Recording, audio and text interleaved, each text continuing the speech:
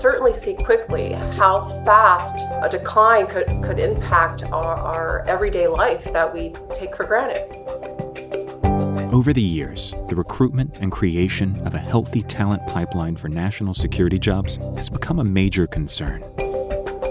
Facing a shifting landscape of challenges, the private sector's competition, government shutdowns, changes in educational priorities, and hiring freezes, it has become increasingly difficult to attract enough young talent with the requisite skill sets. Because we do see that this generation, they care deeply. But where that comes to an abrupt halt is they don't necessarily see government work as a place to go do that. In particular, the U.S. government faces significant gaps in cyber and IT talent, with 16 times more federal employees in IT who are over 50 than under 30, leaving a looming talent cliff at a time when cyber and IT talent is more critical than ever. But it's still difficult. There are some enticing things about being in the private sector. But I think one of the areas that we really have to push on, like I said, is bridging the gap between the two and not making it one or the other. So, what's the bottom line? What are some of the reasons behind this talent gap? How can we raise awareness and get more young people interested? And what can the government do to address this growing concern? Because every day we don't move this forward, we're losing ground.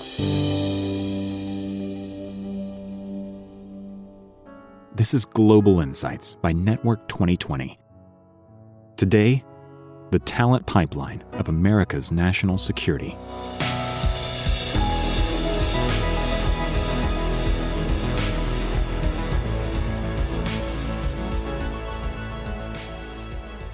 Joining us today is Sherry Van Sloan and Brett Hunt. Sherry is the National Intelligence Fellow at the Council on Foreign Relations and previously served as the Assistant Director of National Intelligence for Human Capital at the Office of the Director of National Intelligence, where she led human capital strategies, plans, and policies to support intelligence agencies. Brett is the Senior Director of the Next Generation Service Initiatives at the Volcker Alliance, overseeing the Next Generation Service Corps initiative, and has over 18 years of leadership experience in the public and private sectors, including serving in the U.S. Army and as a Foreign Service Officer at the Department of State. Moderating the discussion is Courtney Doggart, President of Network 2020.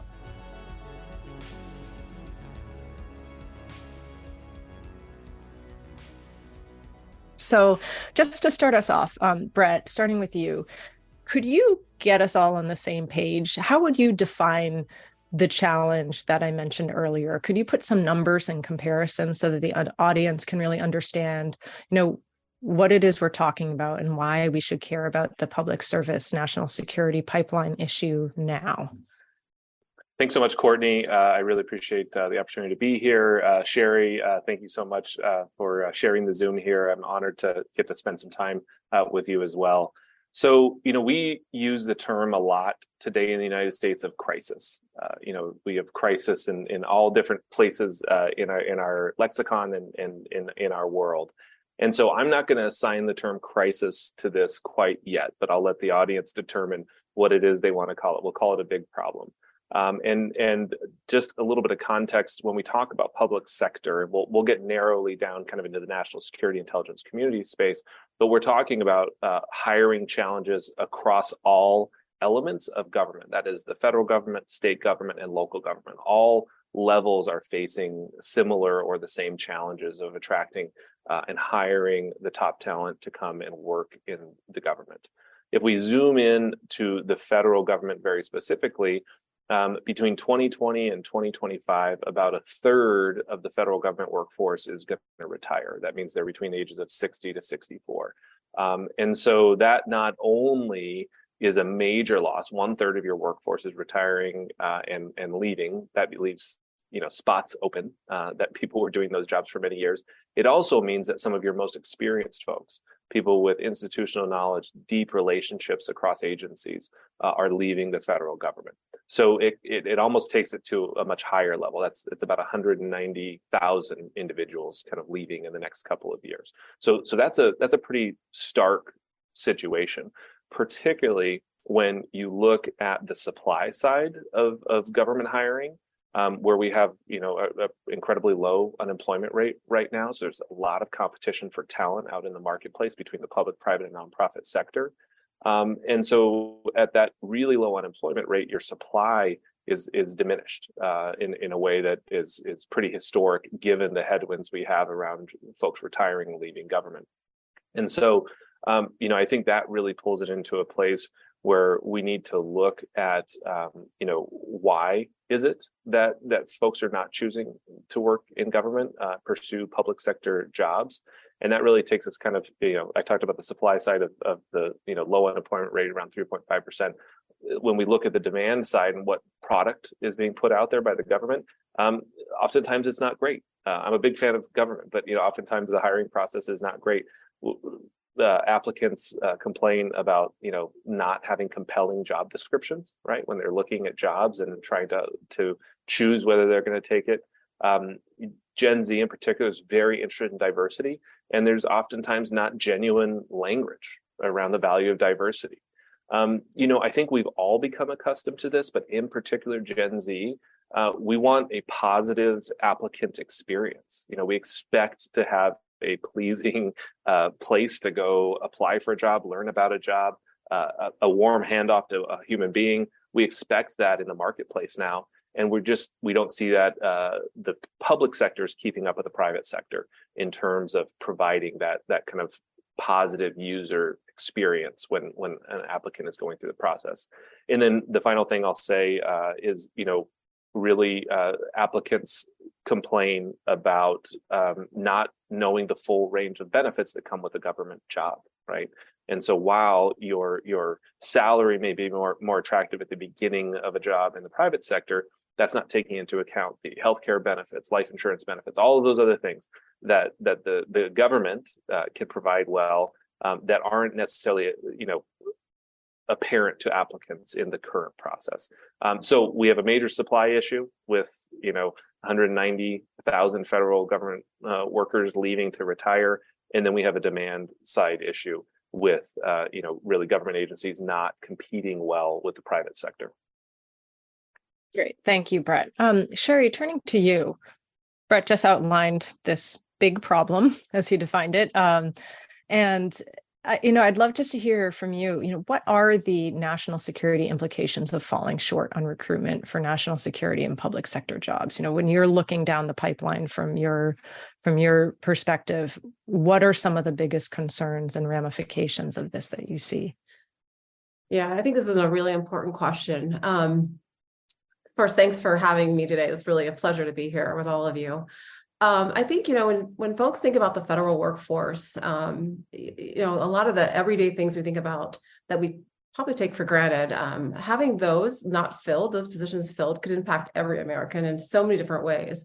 But when you're focusing in on the national security workforce at the federal level, I think as we continue to see the complexity of the world come at us in geopolitics and technology and pandemics, all the things that are happening at the speed that we've never seen before, you think about a lack of capability in cybersecurity and offensive cyber capabilities, supply chain, protecting the supply chain, critical infrastructure. How do we work with the public sector and the private sector? How does that partnership get better to understand how we provide threat information to those critical infrastructures that we're trying to protect?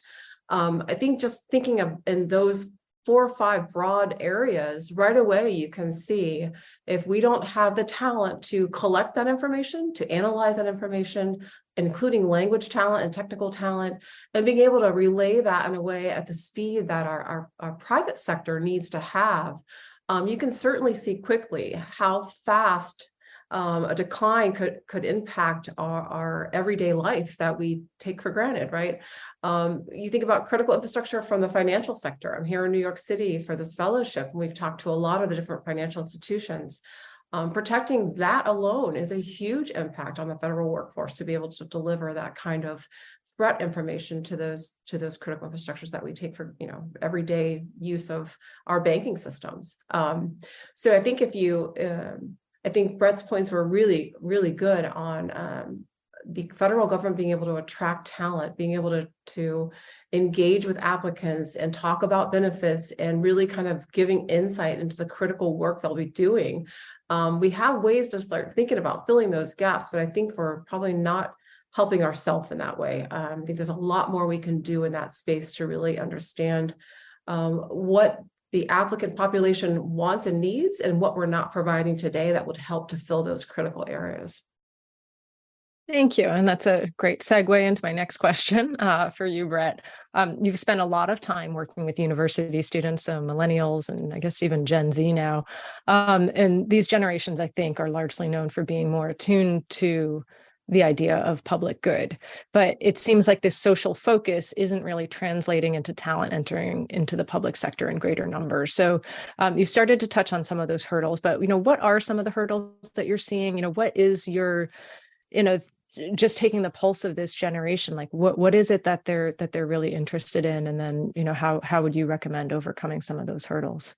Yeah, so it's a great question, because we do see that this generation, more so than previous generations, they know more about the world.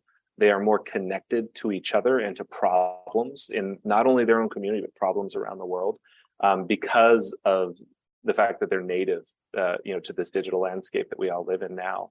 And so they care deeply about things going on in their community and around the world. They want to serve the public good. They want to make things better. But where that comes to an abrupt halt is they don't necessarily see government work as a place to go do that. Right? They don't necessarily see that as, okay, if I want to help people, I go work for the government. They don't necessarily see that. And so, one survey says that we have access to says that, 25% of Gen Z respondents say that they trust the government. 25%. That means 75% don't trust the government. That's a serious issue if you're trying to get somebody to come work for you. Now, there's been a lot of great writing recently as we've memorialized the 20-year anniversary of the invasion of Iraq, which I was part of in the desert back in 2003.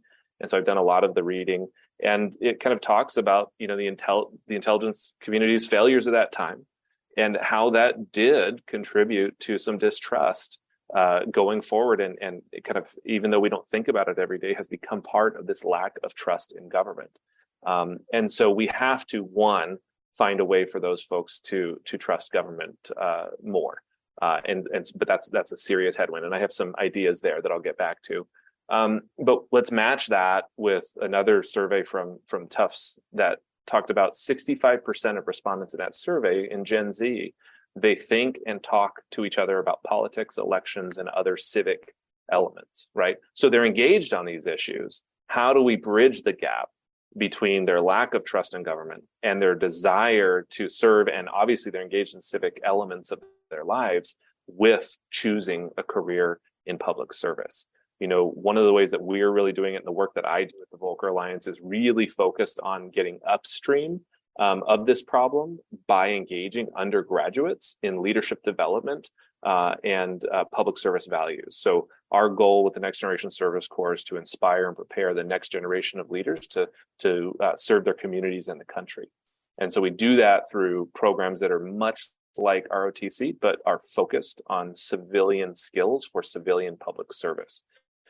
And so how do we identify as an 18, 19-year-old that person who wants to serve and help them take a college degree in whatever discipline they choose and match that to skills that are important to public service, like working collaboratively, critical thinking, complex reasoning, strong communication, both orally and in written form?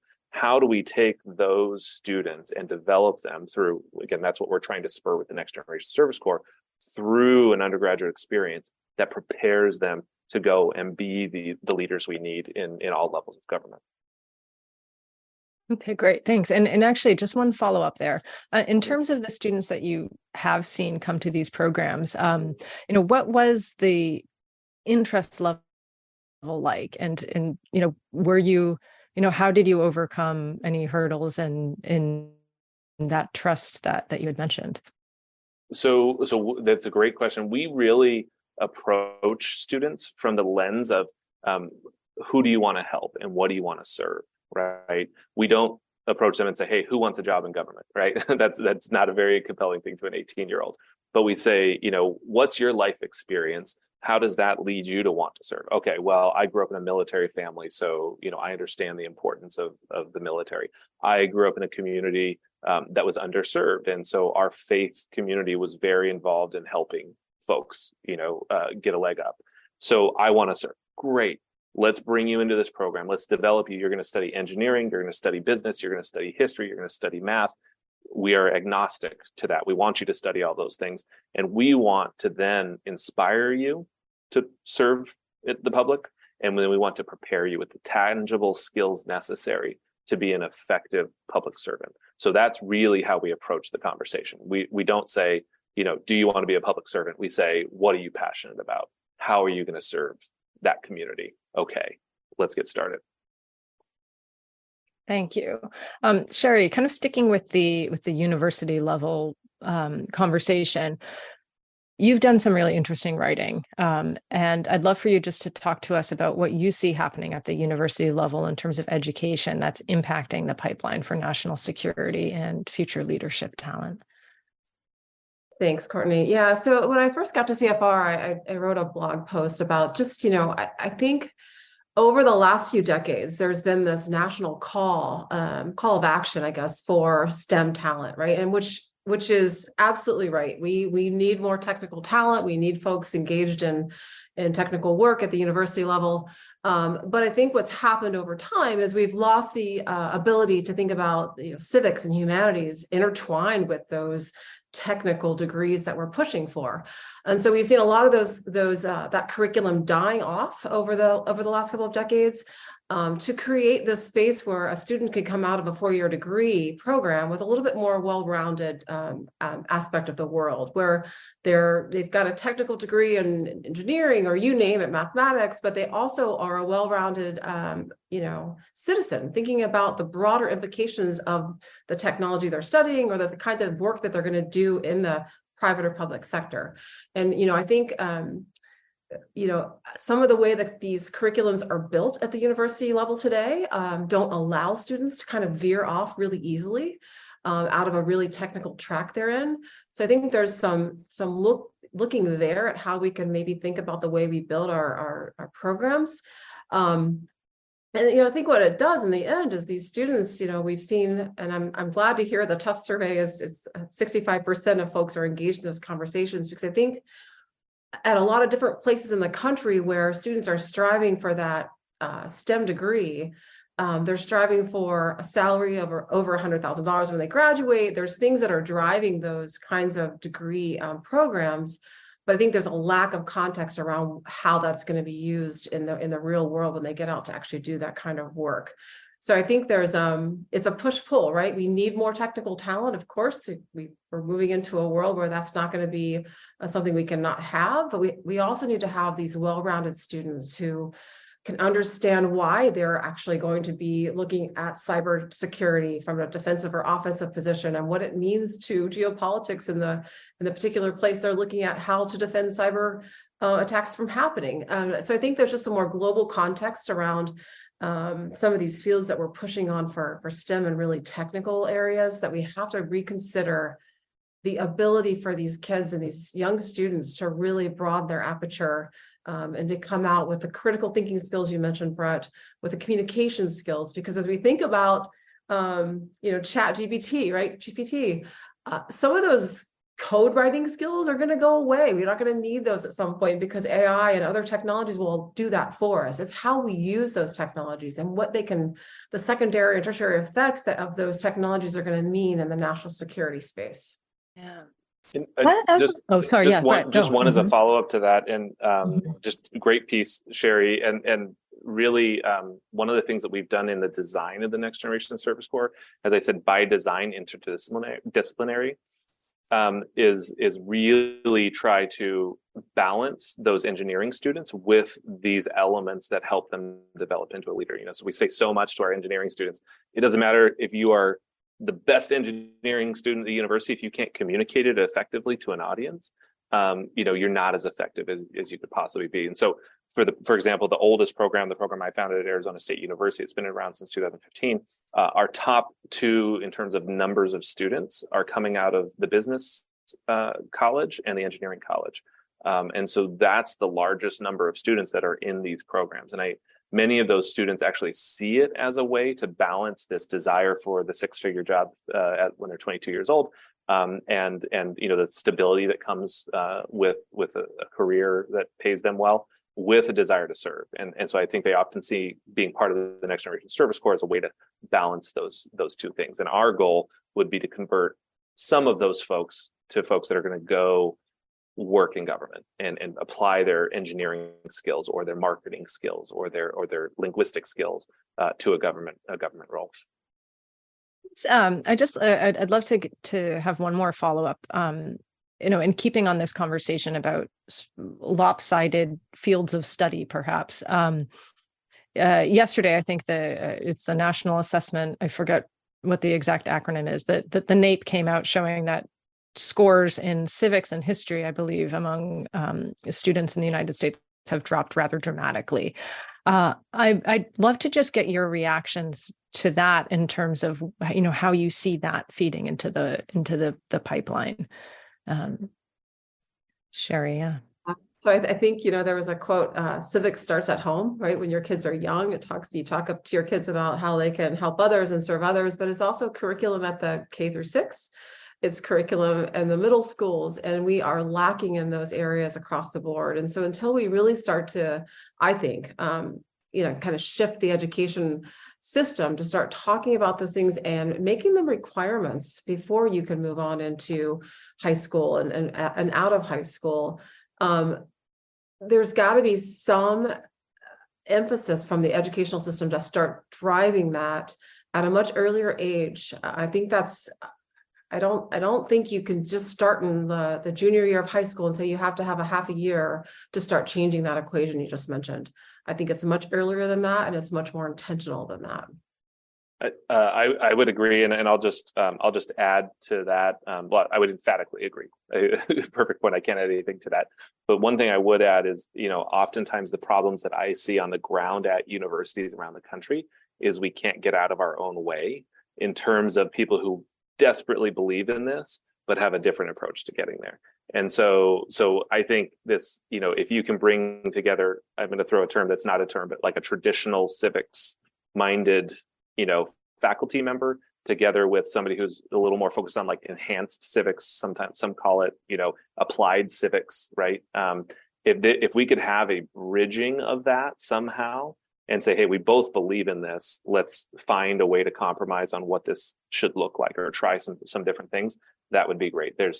Oftentimes that can be an impediment, is just the two sides of the civics question or movement really saying, well, mine is the best. No, mine is the best. I think we need to find some space to actually move things forward, because every day we don't move this forward, we're losing ground.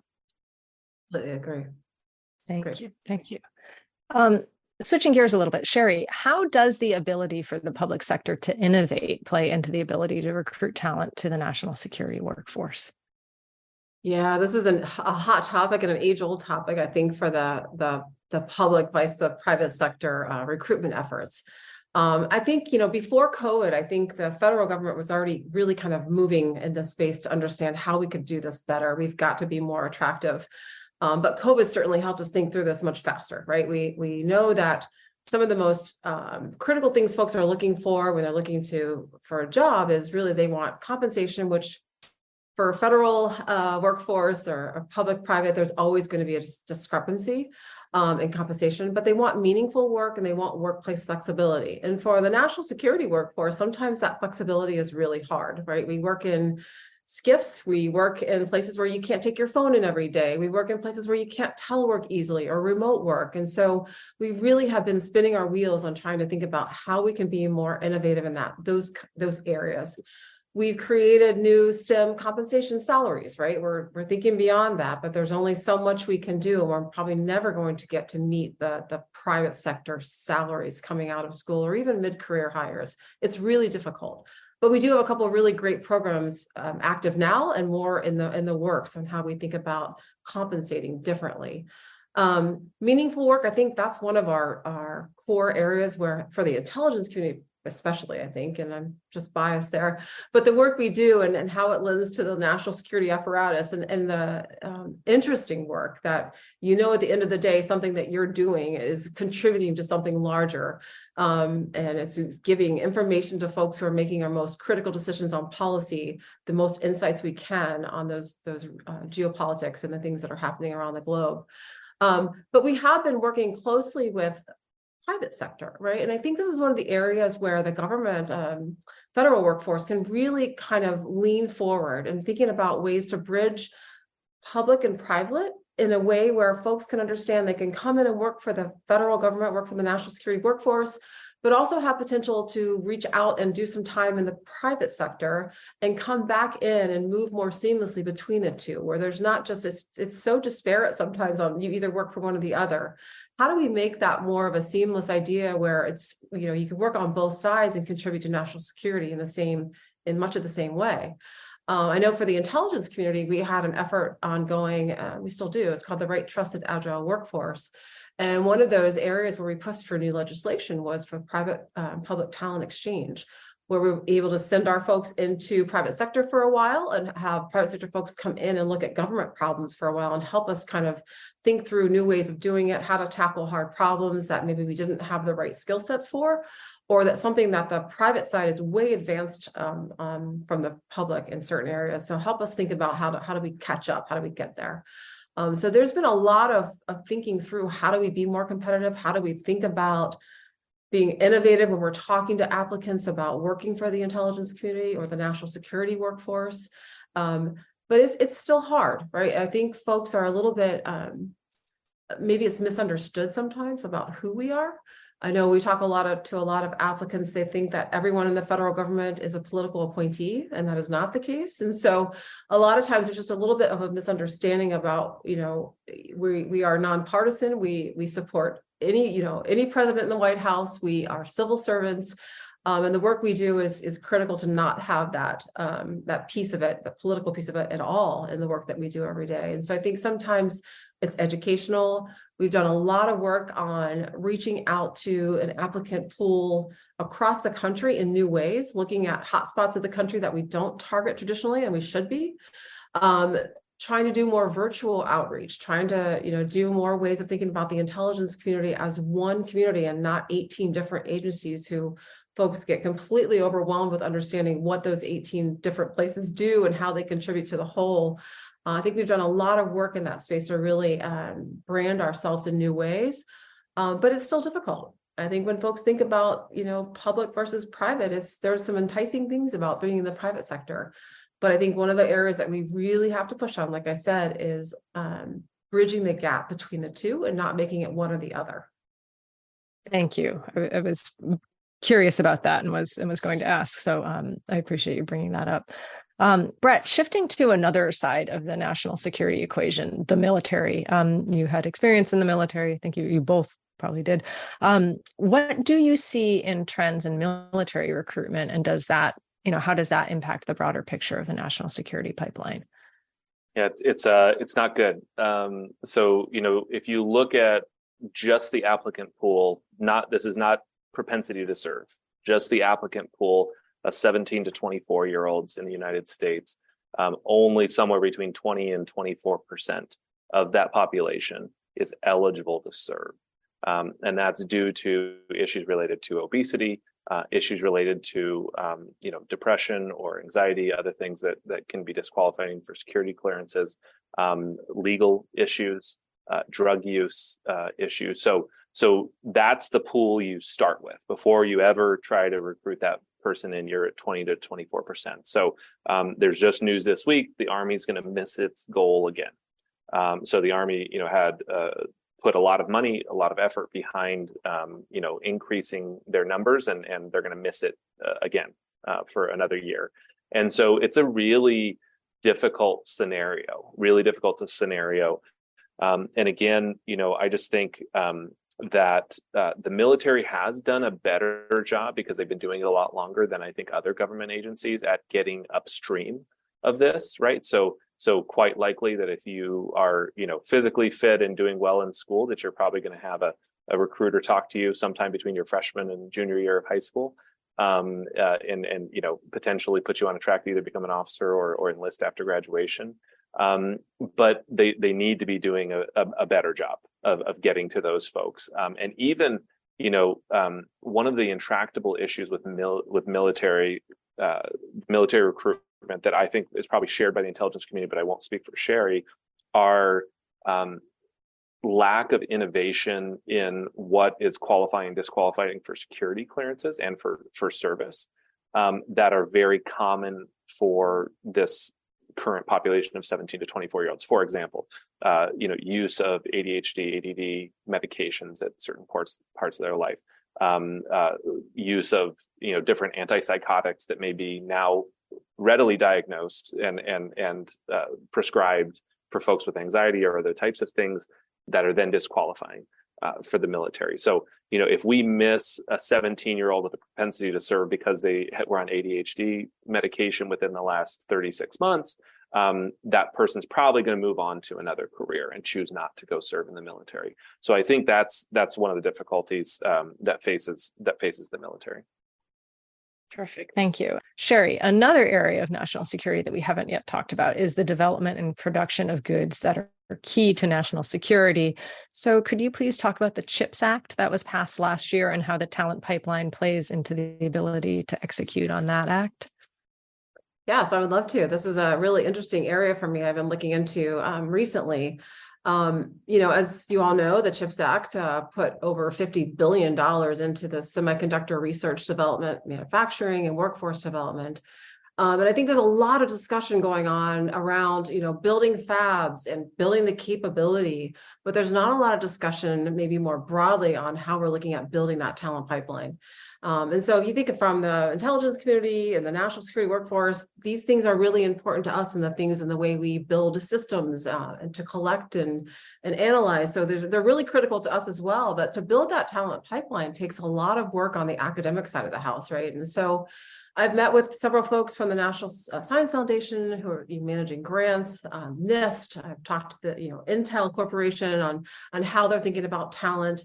And I really, it's really fascinating to see the grant process is already up and running. There's already a call for grants. So this thing is moving. It's not one of those pieces of legislation that kind of sits on the table and collects dust. There's a lot of activity in this space. But it seems to me that we've got, I think a lot of academic activity in the states where there are already fabs built, right? And these fabs are very, very expensive to build. And so you can imagine that they're building kind of talent around those areas where they have those fabs, right? So Ohio, Arizona, Texas, those are some of the really big states that are going to be leveraging some of these funds to build curriculum, to produce more students to work in these kinds of facilities. I would say too, though, after speaking with several companies, there's more to this population of workforce that is that high-tech talent. So not all of the talent at Intel or you name it, any other company that's doing this kind of work is PhD level talent. There's a gap there. There's a huge gap in that space where U.S. talent pipeline doesn't produce enough talent there today. And there's a lot of discussion going on about immigration policy and how immigration changes could help fill that gap that we have at that really top end PhD talent that's driving the leading edge chip development that we want to get ourselves into. But for the other parts of the packaging and manufacturing and testing, there's other talent needed, and it's not just PhD level. It's a 2-year degree, it's 4-year degree. Even high school talent is being looked at for some of those jobs. And so I think that discussion and that broader discussion for the U.S., kind of entire workforce, not just those states where we think talent's critical, we've got to start having that conversation so that there's kind of a national call to action for this kind of work. If the U.S. wants to be a leader in this industry, as we do, we've really got to start getting the word out about how young kids can get involved in this kind of work. And I think there are universities who are doing this very well now. Brett, you probably know ASU and University of Arizona are both heavily involved in building curriculum to build this kind of talent. The Ohio State University is actively engaged in this process as well. They've got a consortium, I think, of 36 schools in Ohio that are involved with the Ohio State University. Many of those are two-year degree schools, kind of talking to kids and building curriculum about how we're needing this talent pipeline to help the U.S. be a leader in the semiconductor business, and especially not just in the trailing edge, which other countries are actively engaged into. I think China is building the most facilities now for the leading edge chip development, but it's that, I'm sorry, the trailing edge, it's that leading edge, the next generation of chips is where we really want to be a leader in that industry. That's great. And that's actually a great segue about recruitment and how in the questioner writes in the past, it was in colleges. Is anyone thinking about recruitment in trade schools? And I think you mentioned a little bit of this, but, would you mind expanding, both of you, are you seeing opportunities that go beyond, say, a four-year college to look for recruitment? Brett, would you like to go first?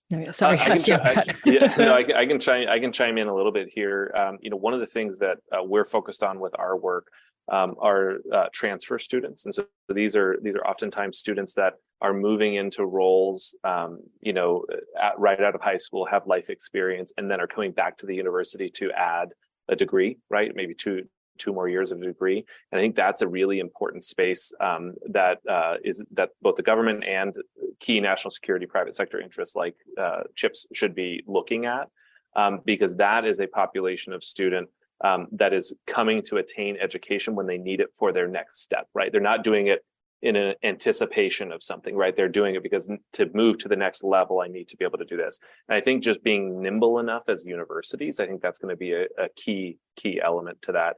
And then I will chime in on the Arizona side. I sit here at Arizona State University. It's where I'm at today in my office. And I can tell you, it's been really interesting to see not only the engineering college getting completely embedded in this work and a full effort by the university and Dr. Crow here at ASU at doing it, but the way that it's translating across all other disciplines. So I'm in the School of Public Affairs as a professor of practice, and I have students that are working on issues related to machine learning and public policy as it relates to chip development, right? That's this fascinating wrinkle that, oh, by the way, Sherry probably has an intelligence community need at some point in terms of analysis. And so those are the types of young people who are 18, 19, 20, 22 years old, who, I think will be well positioned to move into one position, maybe with the city of Phoenix, and then go work in the private sector for manufacture, and then maybe an excellent candidate for a federal role in the intelligence community analyzing those issues. That's really encouraging, Brett. That's great. Yeah, so I think from the Intel community perspective or national security workforce, we are actually looking further into, we used to be very, very four-year degree focused. And there's a lot of areas of work that we have gaps in that we know that could be done with a two-year degree. And I think there's a lot more recruitment efforts at some of the associate degree schools. We're really targeting those. Also talking to kids who may just have certificate programs, right? I mean, there's some incredible coding and IT talent that maybe not even have their two-year degree. And so at some point, do you have to think about whether that's even needed or not, or are certificate-based programs enough to actually fill some of those critical gaps where kids aren't going to go back to school yet, maybe, or you get them in and you promise, look, if I had my way, I would be targeting two-year schools to say, do your 2 years, come in to work for the federal government, we'll pay for your next 2 years and get you your four-year degree. There's so many ways we could think about leveraging talent that may not be thinking yet about a national security role. But I think we have certainly overcome the idea that every applicant must have a four-year degree, especially in some of those critical gap areas where we know that four-year degree isn't going to make it or break it on their ability to conduct the work that we need done. So I think there's a lot of movement there. And I would say that from the Intel side, from the Department of Defense side, that's being looked at very closely, and we're changing the way we're thinking about recruitment in those schools. And just an addition to that, one, Sherry, we should partner on Next Generation Service Corps, have those two-year students come into the Next Generation Service Corps and then be ready to go work for you. But a place where there's a lot of really interesting innovation around this are actually community colleges adjacent to military installations, because those military installations quite often have a very specific need. So I'm thinking where I was stationed at Fort Huachuca in Southern Arizona, the Intel Center, and the Cochise Community College has very specific programs with the University of Arizona for needs of that installation. And so they've built these very technical 2-year degrees, right, that you walk straight out and go to a job, at Fort Huachuca. And so I think there's a model there, right? And if we could somehow find a way to innovate on that model at a larger scale, I think you get, to a place where you could be attracting that talent, because by and large, the transfer student, or whatever you want to term that population, it's termed different in different states, but the transfer population, they have more life experience than your 18 to 22-year-old. They are more diverse than your 18 to 22-year-old at a 4-year university. And they come in with a whole other set of skills that you wouldn't otherwise have access to. And so we should be embracing that population, running straight at that population, and really allowing them to find, meaning and economic impact by transitioning to their 4-year degree and then going on to a great career. This was a fascinating discussion, a little bit terrifying, also hopeful, a combination of both. So thank you both for the work you do. It's clearly a problem that we should all be keeping our eyes on. Thank you, Brett. Thank you, Sherry. And thank you, everyone, for listening. Take care. Thanks, Brett. Thank you. Bye-bye. For more insight and analysis on global issues, and to learn more about how you can join our community, visit us at network2020.org.